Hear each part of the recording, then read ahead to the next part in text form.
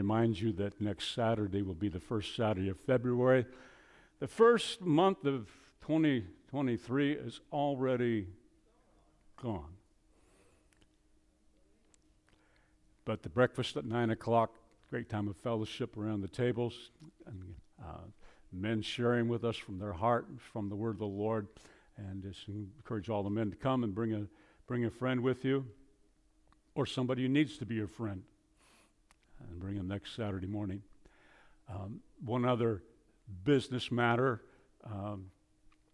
for those who are looking for your tax receipt for giving your tithes and offerings for 2022, I did drop them in the mail about midnight Thursday night when I got them all stuffed in the envelope. So if you didn't get them yesterday, you should get them tomorrow. This morning I have with me, for those who are interested in seeing a cash flow statement for the income and the outflow for 2022, I do have some, and also a sheet that gives you the assessed values of the properties that we own here on this corner. For those of you who are interested in those kinds of things, you can grab one of those after the service. And we just want to thank the Lord for his blessing and your faithfulness to give. And we are planning to do several things here to the building in the nearest future. We've already started ripping up some of the carpet in this part of the facility. I think this was in 1994 when we put it in. And it has a few stains, a couple rips. It needs to be gone. There's numerous roofs on the properties that we own that will need a new roof on them before next winter. When we pulled up this carpet, I don't know how much to share with you, but I knew that this wing over here has been sinking, and it's only 3 inches down from that point right there to the outside wall. I had Terra Firma here the other day, but he talked like the amount of money it might be cheaper to tear that wing down and rebuild it, but we'll be, he hasn't given me the bid yet. We may just we just may live with it continuing to sink until it falls off. I mean, it was 1963 that we dug those footings, and there was only a 2-lane highway out here, and it was about 3 feet lower. And the street out here was 2 lanes, and we even had a parking strip next to the building where we could park, come in the back up. The offices were in the back. But the city just kept, and the state, enlarging, and now there's so much traffic that goes by here, and in case you didn't know it, we are in a swamp. And when you're sitting here, sometimes when a truck goes by, do you feel the building? And so it's just, but thank the Lord, our foundation is not on sinking sand. Our foundation is on Jesus Christ, the rock of ages. And we are not sinking, but we are rising in his goodness. So that's enough business for today. If you have questions about the cash flow thing, I'll be happy to answer those questions. And you can grab one after the service. They're up here in the front row. In 2006, CNN aired a program about Wilfredo Garza, who lived as an illegal immigrant for more than 35 years. Year after year, he would eke out a living by crossing the border from Mexico into the United States, some days finding work, some days not. Regardless, he was constantly looking over his shoulder. He was caught by the Border Patrol 4 times during those 35 years and bused back to Mexico every time.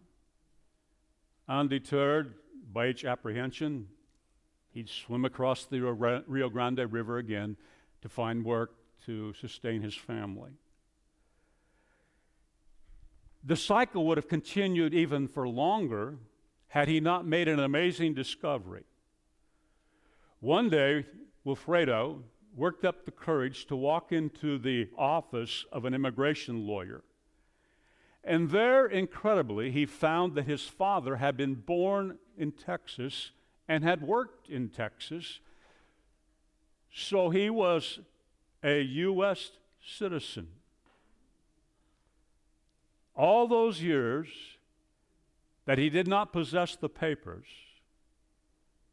he actually had the birth certificate and all those records that proved his citizenship, but he did not know who he was. So he lived with 35 years with guilt and fear as he crossed the border and went back. So today, he no longer has to sneak across the border. He can walk through the main gate as a citizen of the United States. His story is not all that different than people who claim to be Christians, who attend church, they give money to support the work, they attend Bible studies, they're active in the ministry life of the church, yet they have no certainty of their status. They have no assurance in their heart of their salvation. They live with this wonder. When I die, will I really go to heaven? The Apostle John, in writing this letter that we've been looking at for, I lost track of how long, he writes it and he says that you might know that you have eternal life. That you might know it. He did not want them to live with uncertainty. He did not want them living with fear regarding their spiritual status and whether or not they would go to heaven when they passed away. For the past 2 weeks, we've been looking at his concluding statements as we come down to the 5th chapter of 1 John. And over, he says, we know. That word know appears 7 times between verse 13 and verse 21. In those 9 verses, 7 times, we read, we know. So far, in the first 2 messages, we've covered 4 we knows in this chapter, beginning in about verse 5 or so. We know that Jesus is the Son of God. We know that Jesus is the Son of God. So absolutely important to our faith. The Gnostics were teaching the beginning of Gnosticism that Jesus was just a man. And you know what? There's some cults in the world today that would have you believe that Jesus was just a man that God used. But Jesus was more than a man. He was all man, but he was all God. God in the flesh. And he came and dwelt among us. John wants us to know that we are now the children of God. We are now the children of God. We have now been adopted into the family of God. We've been brought into the kingdom of God. Number 3, we talked about the fact that we know that we have eternal life. We know that. We know that. What a joy it was yesterday to be able to know that as we celebrated Lorene's life and with her family here, to have no doubt in our mind that one day we are going to see her again, because we know that we have eternal life. And as I mentioned her name, thank you for everyone who was involved in the hospitality, the food that was prepared. The family wanted to make sure that you got thanked for that. Thank you for your presence here, and just being around to encourage the family and to comfort them, and just appreciate that very much. Number 4, last week we looked at the fact that we know that God hears and answers our prayers when we're praying in the will of God. And we talked about several things that we know are the will of God and challenged you in 4 areas to begin praying like never before for the will of God. That God would send laborers into the field, that souls would be saved, that people would be healed, broken hearts and broken spirits emotionally. There's so many people living with anxiety, fear. Jesus said, the Spirit of the Lord is upon me to heal those things. And, well, I won't preach that sermon again. You can find it online. You can listen to the audio. You can watch the video. But this morning, we're going to go into verses 16 through 21, the final verses of John's first letter to the churches in Asia Minor. If anyone sees his brother committing a sin not leading to death, he shall ask God, and God will give him life. To those who commit sins that do not lead to death. There is a sin that leads to death. I do not say that one should pray for that. All wrongdoing is sin, but there is a sin that does not lead to death. We know that everyone who has been born of God does not keep on sinning, but he who is born of God protects him, and the evil one does not touch him. We know that we are from God, and the whole world lies in the power of the evil one. And we know that the Son of God has come and has given us understanding, so that we may know him who is true. We are in him who is true, in his Son, Jesus Christ. He is the true God and eternal life. Little children, keep yourselves from idols. Verse 16 and 17. Anybody bothered by those verses? Anybody just want to skip over them?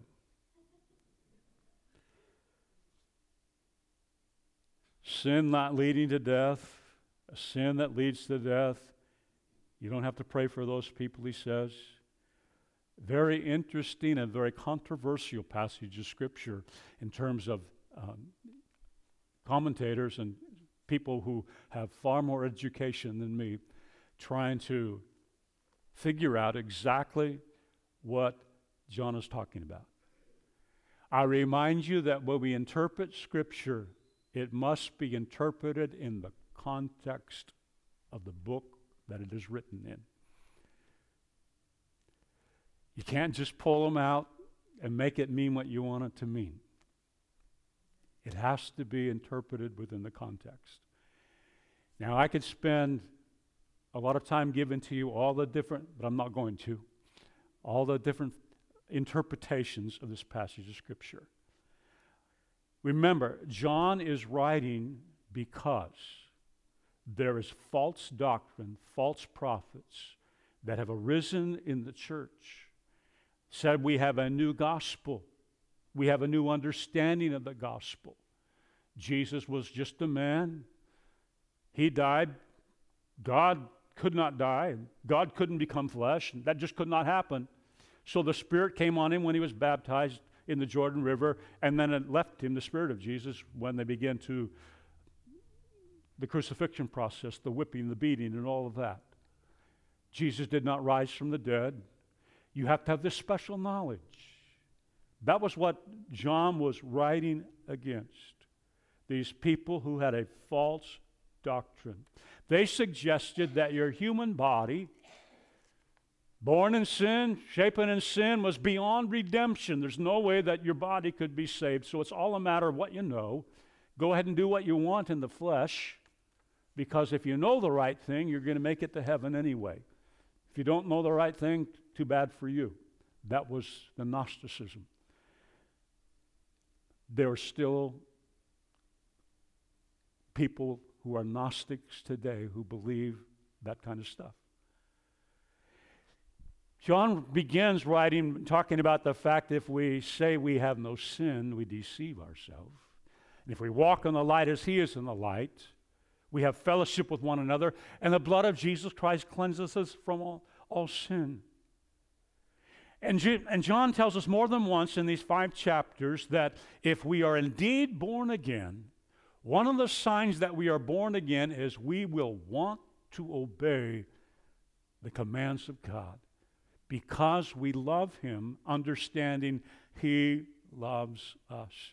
And out of the context of my love for the Father and my love for Jesus, I want to do everything I can to be obedient to his words. When he said there's a sin that's not unto death, think about this for a moment, because remember what Paul said in Romans? The wages of sin is death. The wages of sin is separation from God. So, is John saying something different than Paul? There have been, over the centuries, some people look at that verse, sin not to death and sin to death, and they came up with the fact that there's 7 deadly sins. And if you commit one of those 7 deadly sins, you're a goner. God can't forgive you at all.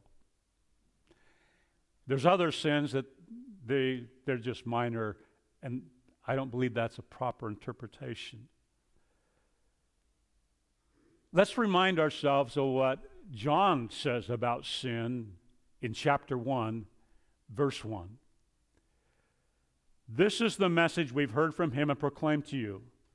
God is light. In him is no darkness at all. If we say we have fellowship with him while we walk in darkness, we lie and do not practice the truth. But if we walk in the light as he is in the light, we have fellowship with one another, and the blood of Jesus, his Son, cleanses us from all sin. If we say we have no sin, we deceive ourselves, and the truth is not in us. If we confess our sins, he is faithful and just to forgive us our sins and to cleanse us from all unrighteousness. If we say we have not sinned, we make him a liar, and his word is not in us. And he goes on in chapter 2. Remember, there was no chapters. So, my little children, I'm writing these things to you so that you may not sin. But if anyone does sin, we have an advocate with the Father, Jesus Christ the righteous. He is the propitiation for our sin, not for ours only, but also for the sins of the whole world. If I walk in the light, as he is in the light, the blood of Jesus cleanses me. If I walk openly before the Lord, not trying to hide, not trying to pull one over on God. I won't ask you how many sinned this week. But when you made a wrong word, a wrong statement, a wrong decision that was contrary to the Word of God, that did not put your salvation in jeopardy as long as you're walking openly before the Lord. It's no longer sin unto death because Jesus died for those sins, and you've embraced him as your Lord and Savior. And as you're walking in fellowship with Jesus, even when you mess up, and John says, don't mess up to the best of your ability, but when you do,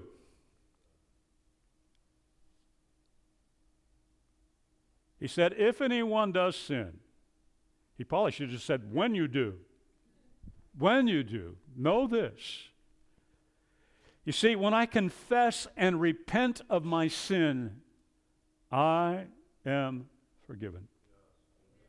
When I confess, when I say the same thing about it, that's what confess means, say the same thing. Instead of rationalizing, instead of saying, God, yes, God, I know what I said was wrong, and I repent to the best of my ability by your grace, Lord, I'm going to lay that sin down and not pick it up again.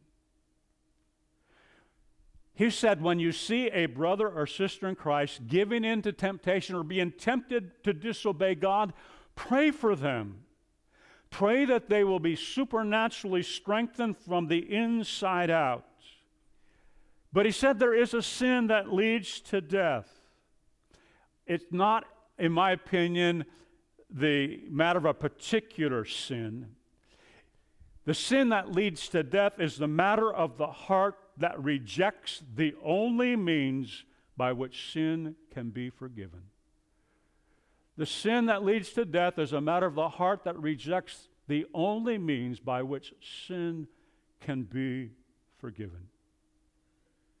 In the words of the songwriters, we sing Matt Redman's, we sing Lowry's song, what can wash away my sin? Nothing but the blood of Jesus. Nothing but the blood of Jesus. I cannot do enough good works to negate one sin. I must come to Jesus Christ and confess and repent. The sin that leads to death is a heart that has become so hard that it rejects the call of the Holy Spirit to believe in Jesus. You remember Jesus, I know, just open a can of worms, I was going to skip this, but you remember Jesus said, all sin can be forgiven except blasphemy of the Holy Spirit. He said you can blaspheme the Son, but you cannot blaspheme the Holy Spirit. And most scholars have come to understand and believe this. What Jesus is saying is the only way that you can come into salvation is by submitting yourself to the Holy Spirit who comes to convict of sin and of righteousness. It's the Holy Spirit that opens your understanding to the fact you need a Savior. And if you say to the Holy Spirit, I don't need that, I reject that form of salvation, it's a sin unto death. And there's this thing, the more you reject the Holy Spirit, the harder your heart gets. There's a proverb. I heard my dad quote it numerous times. He who is often reproved and hardened his heart will be cut off without remedy. That's King James language. There's a place, a sin to death, where I harden my heart to deny that Jesus Christ is the Son of God. John said, you're Antichrist. You're Antichrist. You're lost. Their sin is a sin to death. He's talking about these people of Gnosticism in this context of the first 5 chapters, these 5 chapters, talking about the fact their sin is a sin to death, not because the sin is unpardonable, but because it remains unpardoned. You have to think about that. Why is it unpardoned? Going back to what I said, the first note, you have to confess and repent. You have to confess to Jesus, I need you to forgive me and to wash me by the blood.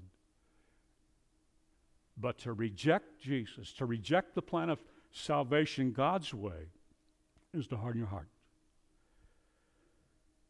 While Jesus died for all sin and all sinners, the requirement for forgiveness is to embrace Jesus as your Lord and Savior. Whoever believes shall not perish. But he who does not believe, the next verse said, is condemned already. I am the way, the truth, and the life. No one comes to the Father except through me. John said there's some who've hardened their hearts beyond repentance. He's saying, I'm telling you, you don't have to pray for that. You don't have to pray for them. Now, as a pastor who's been around for a decade or 2, or 3 or 4 or 5 or 6, there have been numerous people that when we looked at them from the natural, we came to this conclusion. They must be one of those. But somebody did not quit praying for them. And what seemed to be unredeemable, one day the Holy Spirit melted that hardened heart. And people that we would have looked as one of those that were a reprobate mind that could never be saved, Jesus Christ saved them. So my encouragement is, keep praying for whoever it is that you're watching and leave the results to God. We can't save anybody. We can't change somebody's will. and God chooses not to. But sometimes He kind of puts pressure on them to help them make a decision. So don't quit praying. Amen? Well, I'm going to leave that portion of Scripture and get to something a little more positive. I'm so thankful that John didn't end his book on that note. There's three more we knows that I want to look at from the last few verses of 1 John chapter 5. Number one, we know how to live. We know how to live. Verse 18 said this, we know that everyone who's been born of God does not keep on sinning, but he was born of God protects him, and the evil one does not touch him. Letter A, we do not keep on sinning. Why? There's been a transformation. A transformation. We have been born of God, born of the Spirit. Jesus used the words, born again. In Paul's letter to the Ephesians, he made the statement, you were dead in your trespasses and sin, but God in His mercy, I love that, but God in His mercy made you alive in Christ Jesus. 2 Corinthians 5:17 says, if any man is in Christ, he's a new creature. Old things are passed away. To as many as received Him, John said in John chapter 1, verse 12, He gave the right, He gave the power to be called the children of God. In Romans and in Ephesians, we read in Romans 8 and Ephesians chapter 1, we have been adopted into the family of God.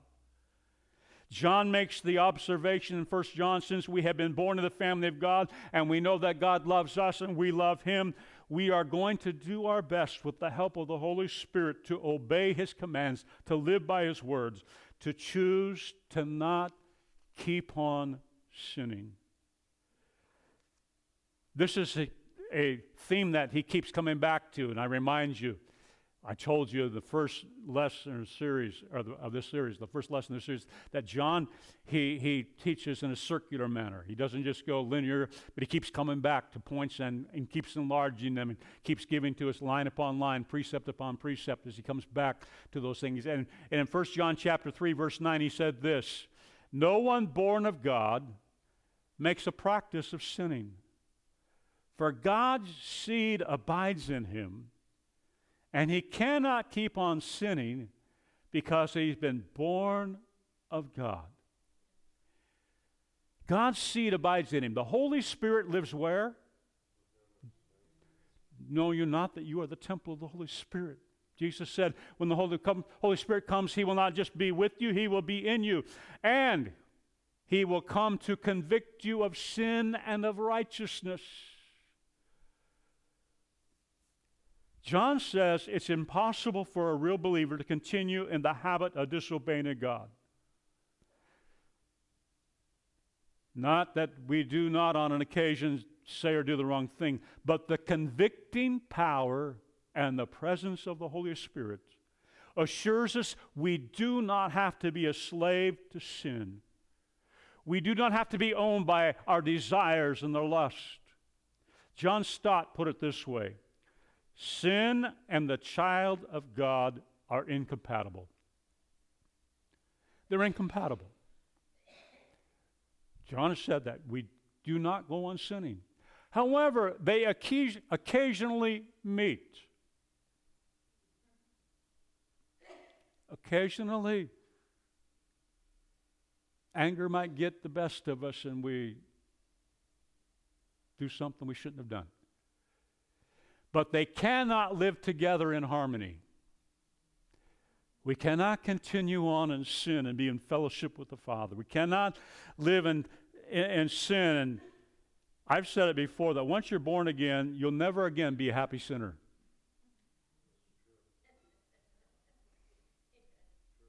Because the Holy Spirit will come and say, you're doing the wrong thing. Because our Father said, I love you. Because I love you, I will discipline you.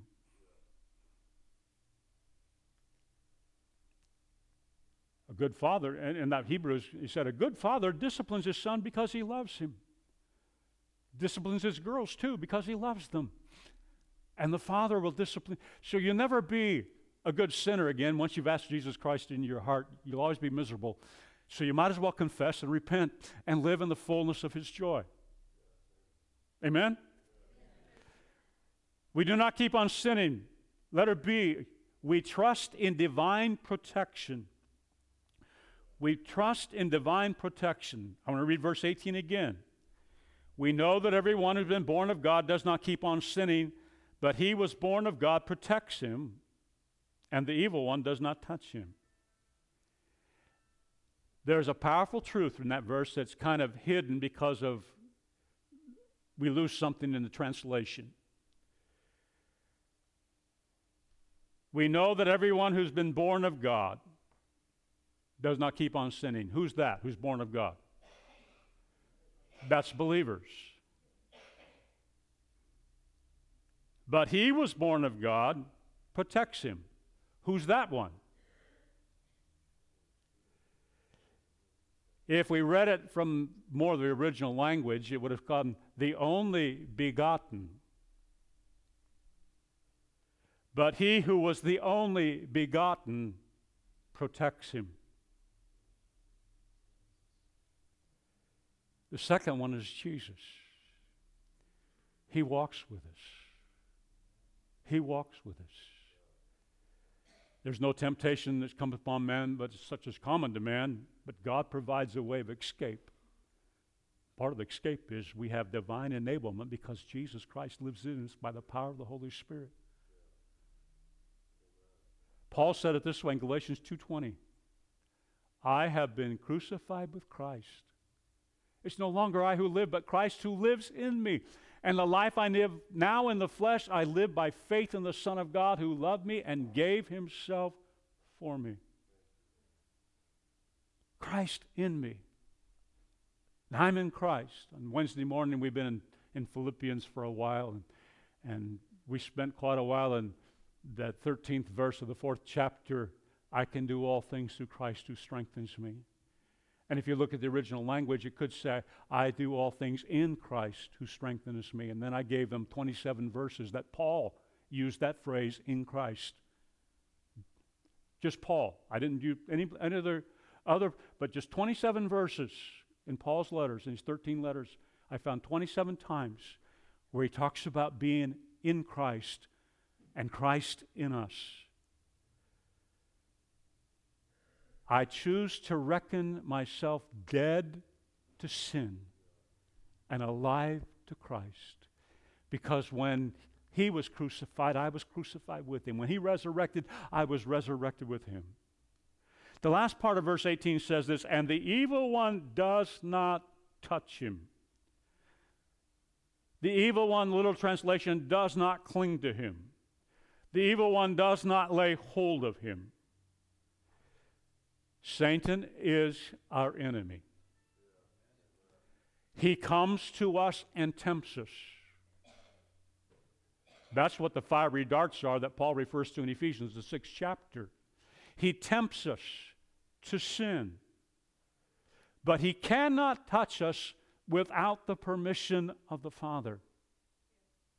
Read Job chapter 1 and 2.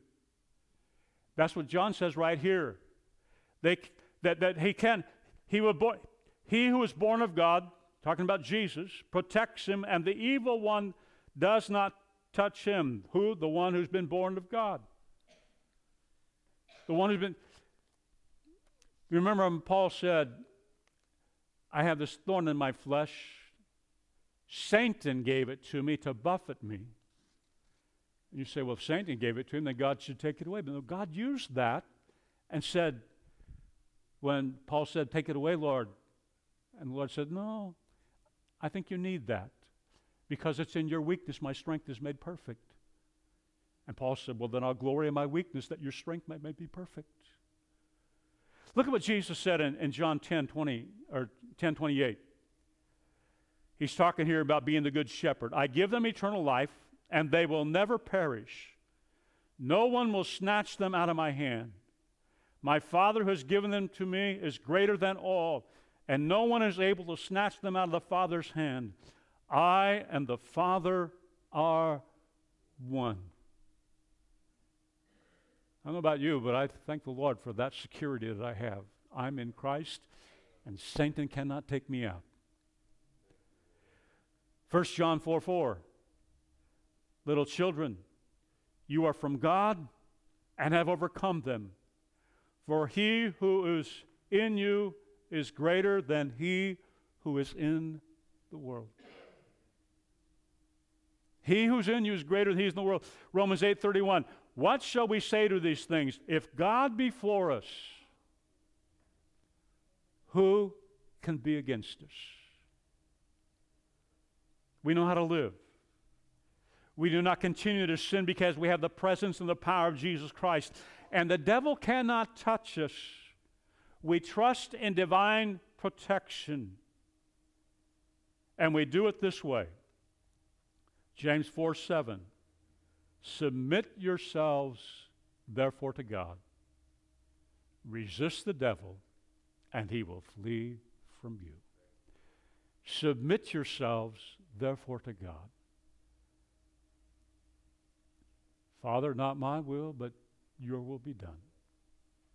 Submit yourself. Number two, not only do we know how to live, but we know who we are. We know who we are. John keeps coming back to this point. Verse 19, we know that we are from God, and the whole world lies in the power of the evil one. The NIV puts it this way, we know that we are the children of God. We are the children of God. So letter A is this, we belong to God. We've come to understand that from the Scriptures. All that we are comes from Him. We belong to God, body, mind, and spirit. We are not our own. We've been bought with the price, the precious blood of Jesus Christ. Paul said in Romans chapter 8, the Holy Spirit bears witness with our spirit that now we are the children of God, whereby we cry, Abba, Father. It's amazing to me that God delights in calling us His children. We read in 1 John 3:1, see what kind of love the Father has given to us, that we should be called children of God, and so we are. The reason why the world does not know us is it did not know Him. We are the children of God. It happened to me again this week, and it seems to happen more often than it ever did before. And I'm not sure what that's all about, but I walked into a hospital room to pray with a man that I had not seen in, 20 years or more. And when I walked in, he was talking to the chaplain from the hospital, and he looked past the chaplain and said, oh, you made it, you came in. And then the next thing out of his mouth was, you look just like your dad. I said, I've heard that once. And he said, you sound just like your dad. And if he said it once, he said it 5 times in the next 3 minutes.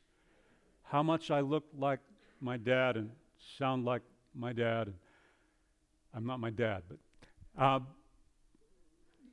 I say that because that's God's plan for you and I, is that we look like our Father, that we sound more and more like our Father.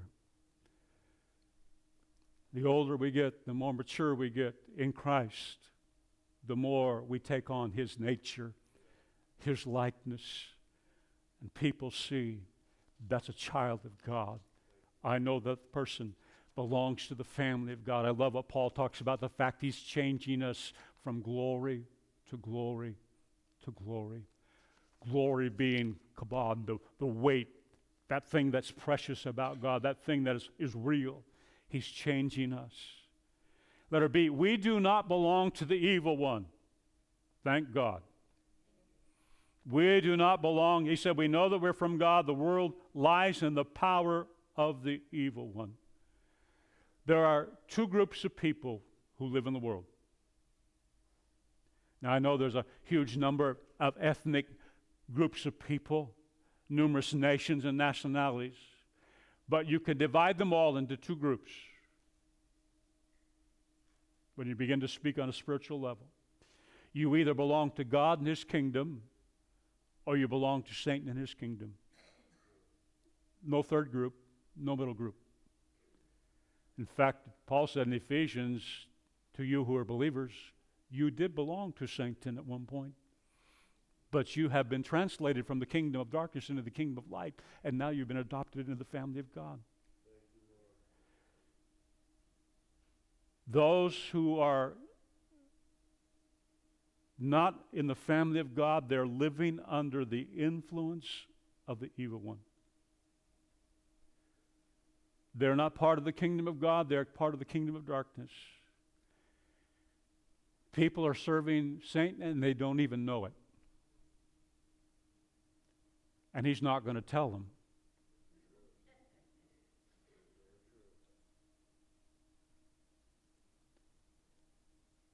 He doesn't bother the people who aren't seeking Jesus Christ. He already has them.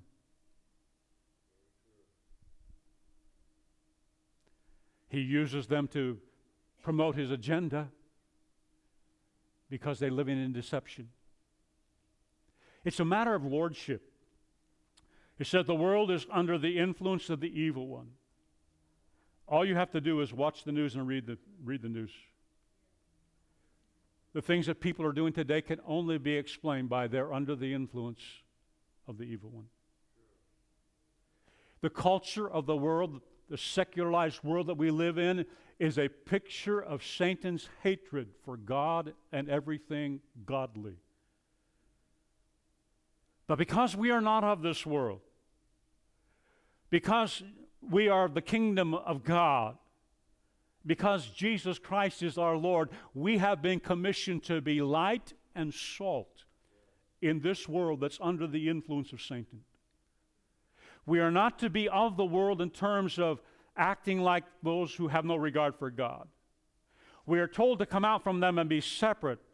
That does not mean to be reclusive, to build communes, build walls around us, and not let any sinners in.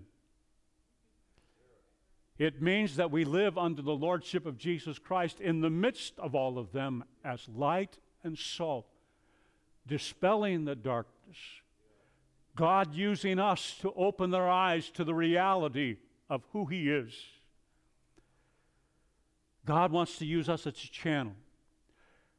Jude said this in the 20th verse of the only chapter. But you, beloved, building yourselves up in the most holy faith and praying to the Holy Spirit, keep yourself in the love of God, waiting for the mercy of our Lord Jesus Christ that leads to eternal life. Have mercy on those who doubt. Save others by snatching them out of the fire. To others show mercy with fear, hating even the garment stained by the flesh. If you paraphrase that, you need to hate the sin, but love the sinners and pray for them. Hate the sin and don't become involved in it, but have mercy. And in that mercy, do everything you can to share the gospel of Jesus Christ and to snatch them out of the fire to come. We know how to live and we know who we are. Number 3, we know whom we believe. We know whom we believe. Verse 20, and we know that the Son of God has come and has given us understanding. Thank God. So that you may know Him who's true. And we are in Him who's true, in His Son Jesus Christ. He is the true God, the eternal life. Little children, keep yourself from idols. We believe in the true God. We believe in the true God. John declares that we know who Jesus was. He's the Son of God. The Gnostics could not believe that. But John, in contradiction to their false teaching, declares, the Son of God has come. Remember how he started this letter. Back in verse 1 of chapter 1, that which was from the beginning, which we've heard, we've seen with our own eyes, which we've looked upon and touched with our hands, concerning the word of life. The life was made manifest, and we have seen it, testified to it, and proclaimed to you the eternal life, which was with the Father and was made manifest to us. That which we have seen and heard, we proclaim also to you, so that you too may have fellowship with us. And indeed, our fellowship with the Father and with His Son, Jesus Christ. And we are writing these things that our joy may be complete. He started his message, Jesus is the Son of God. He ends his message, Jesus is the Son of God who revealed to us the heart of God, revealed to us the plan and the purpose of God. And let it be, we are in Him. We are in Him. Not only did He reveal the truth about who God is, but Jesus has brought us into the closest possible union with the one and only true God. Brought us into the closest possible union. To my mind comes the words of Song of Solomon.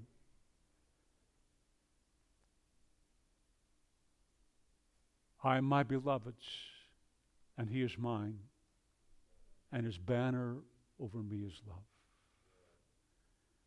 The picture of a husband and a wife, lovers. I'm my beloved's.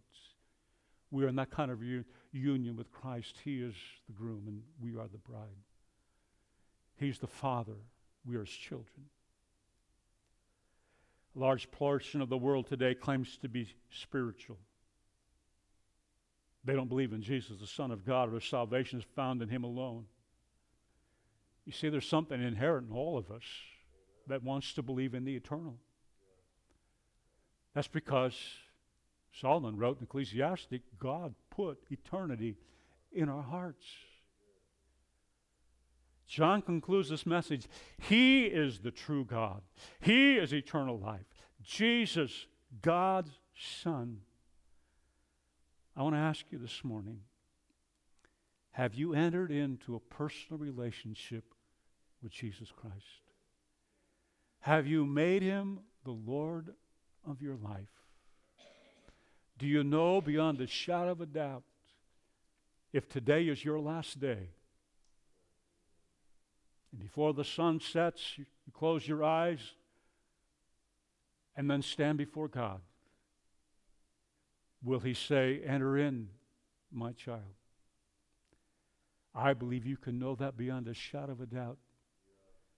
If you've made everything open and clear before the Father and said, Father in heaven, I believe with all of my heart that Jesus Christ is the Son of God, that He died on the cross for my sins, and you raised Him on Easter Sunday morning, and today He's in heaven, and He's coming back again.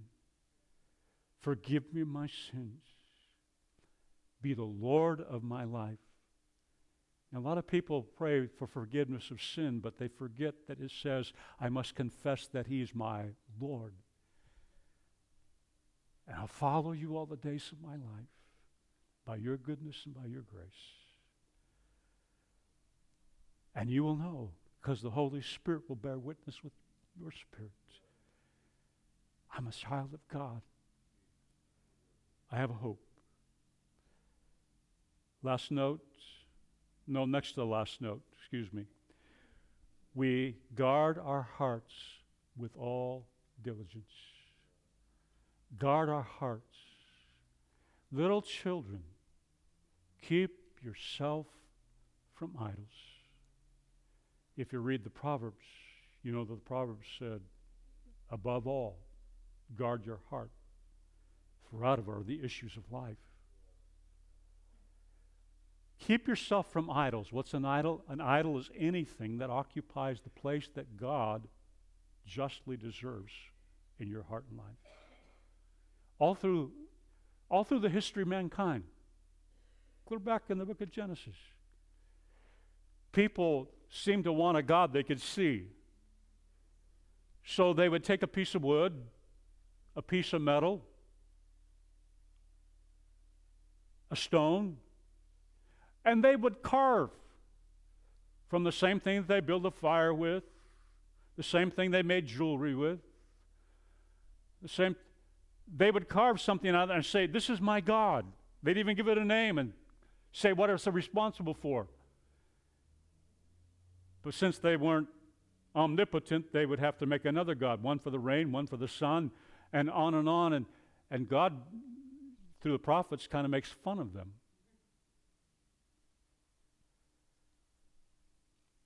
There are places today where that still takes place. There are people who live in the United States who have an idol in their house, a little whatever that's made. But Jesus let us know that we can make idols out of stuff. He said you can't love, the King James says, mammon and me at the same time. Living in a culture that is so materialistic, it can become very easy to have an idol. Money, house, cars, clothes, fame.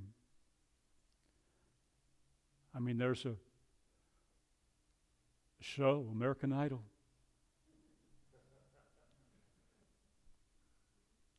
Be somebody that everybody looks up to. Win $1 million and get a show in Vegas. Be an idol. We are most susceptible to idolatry on that level. Our heart being distracted by what we see with our eyes. How did John say it? The lust of the flesh, the lust of the eyes, and the pride of life. Beware, be on guard. Guard your heart with all diligence. In this case, he's probably talking about the false teachings. In this day and age of the woke culture and the critical race theory, guard your heart with all the diligence. Embrace the Word of God. Love the Christ of the Word and not the Christ of man's imagination.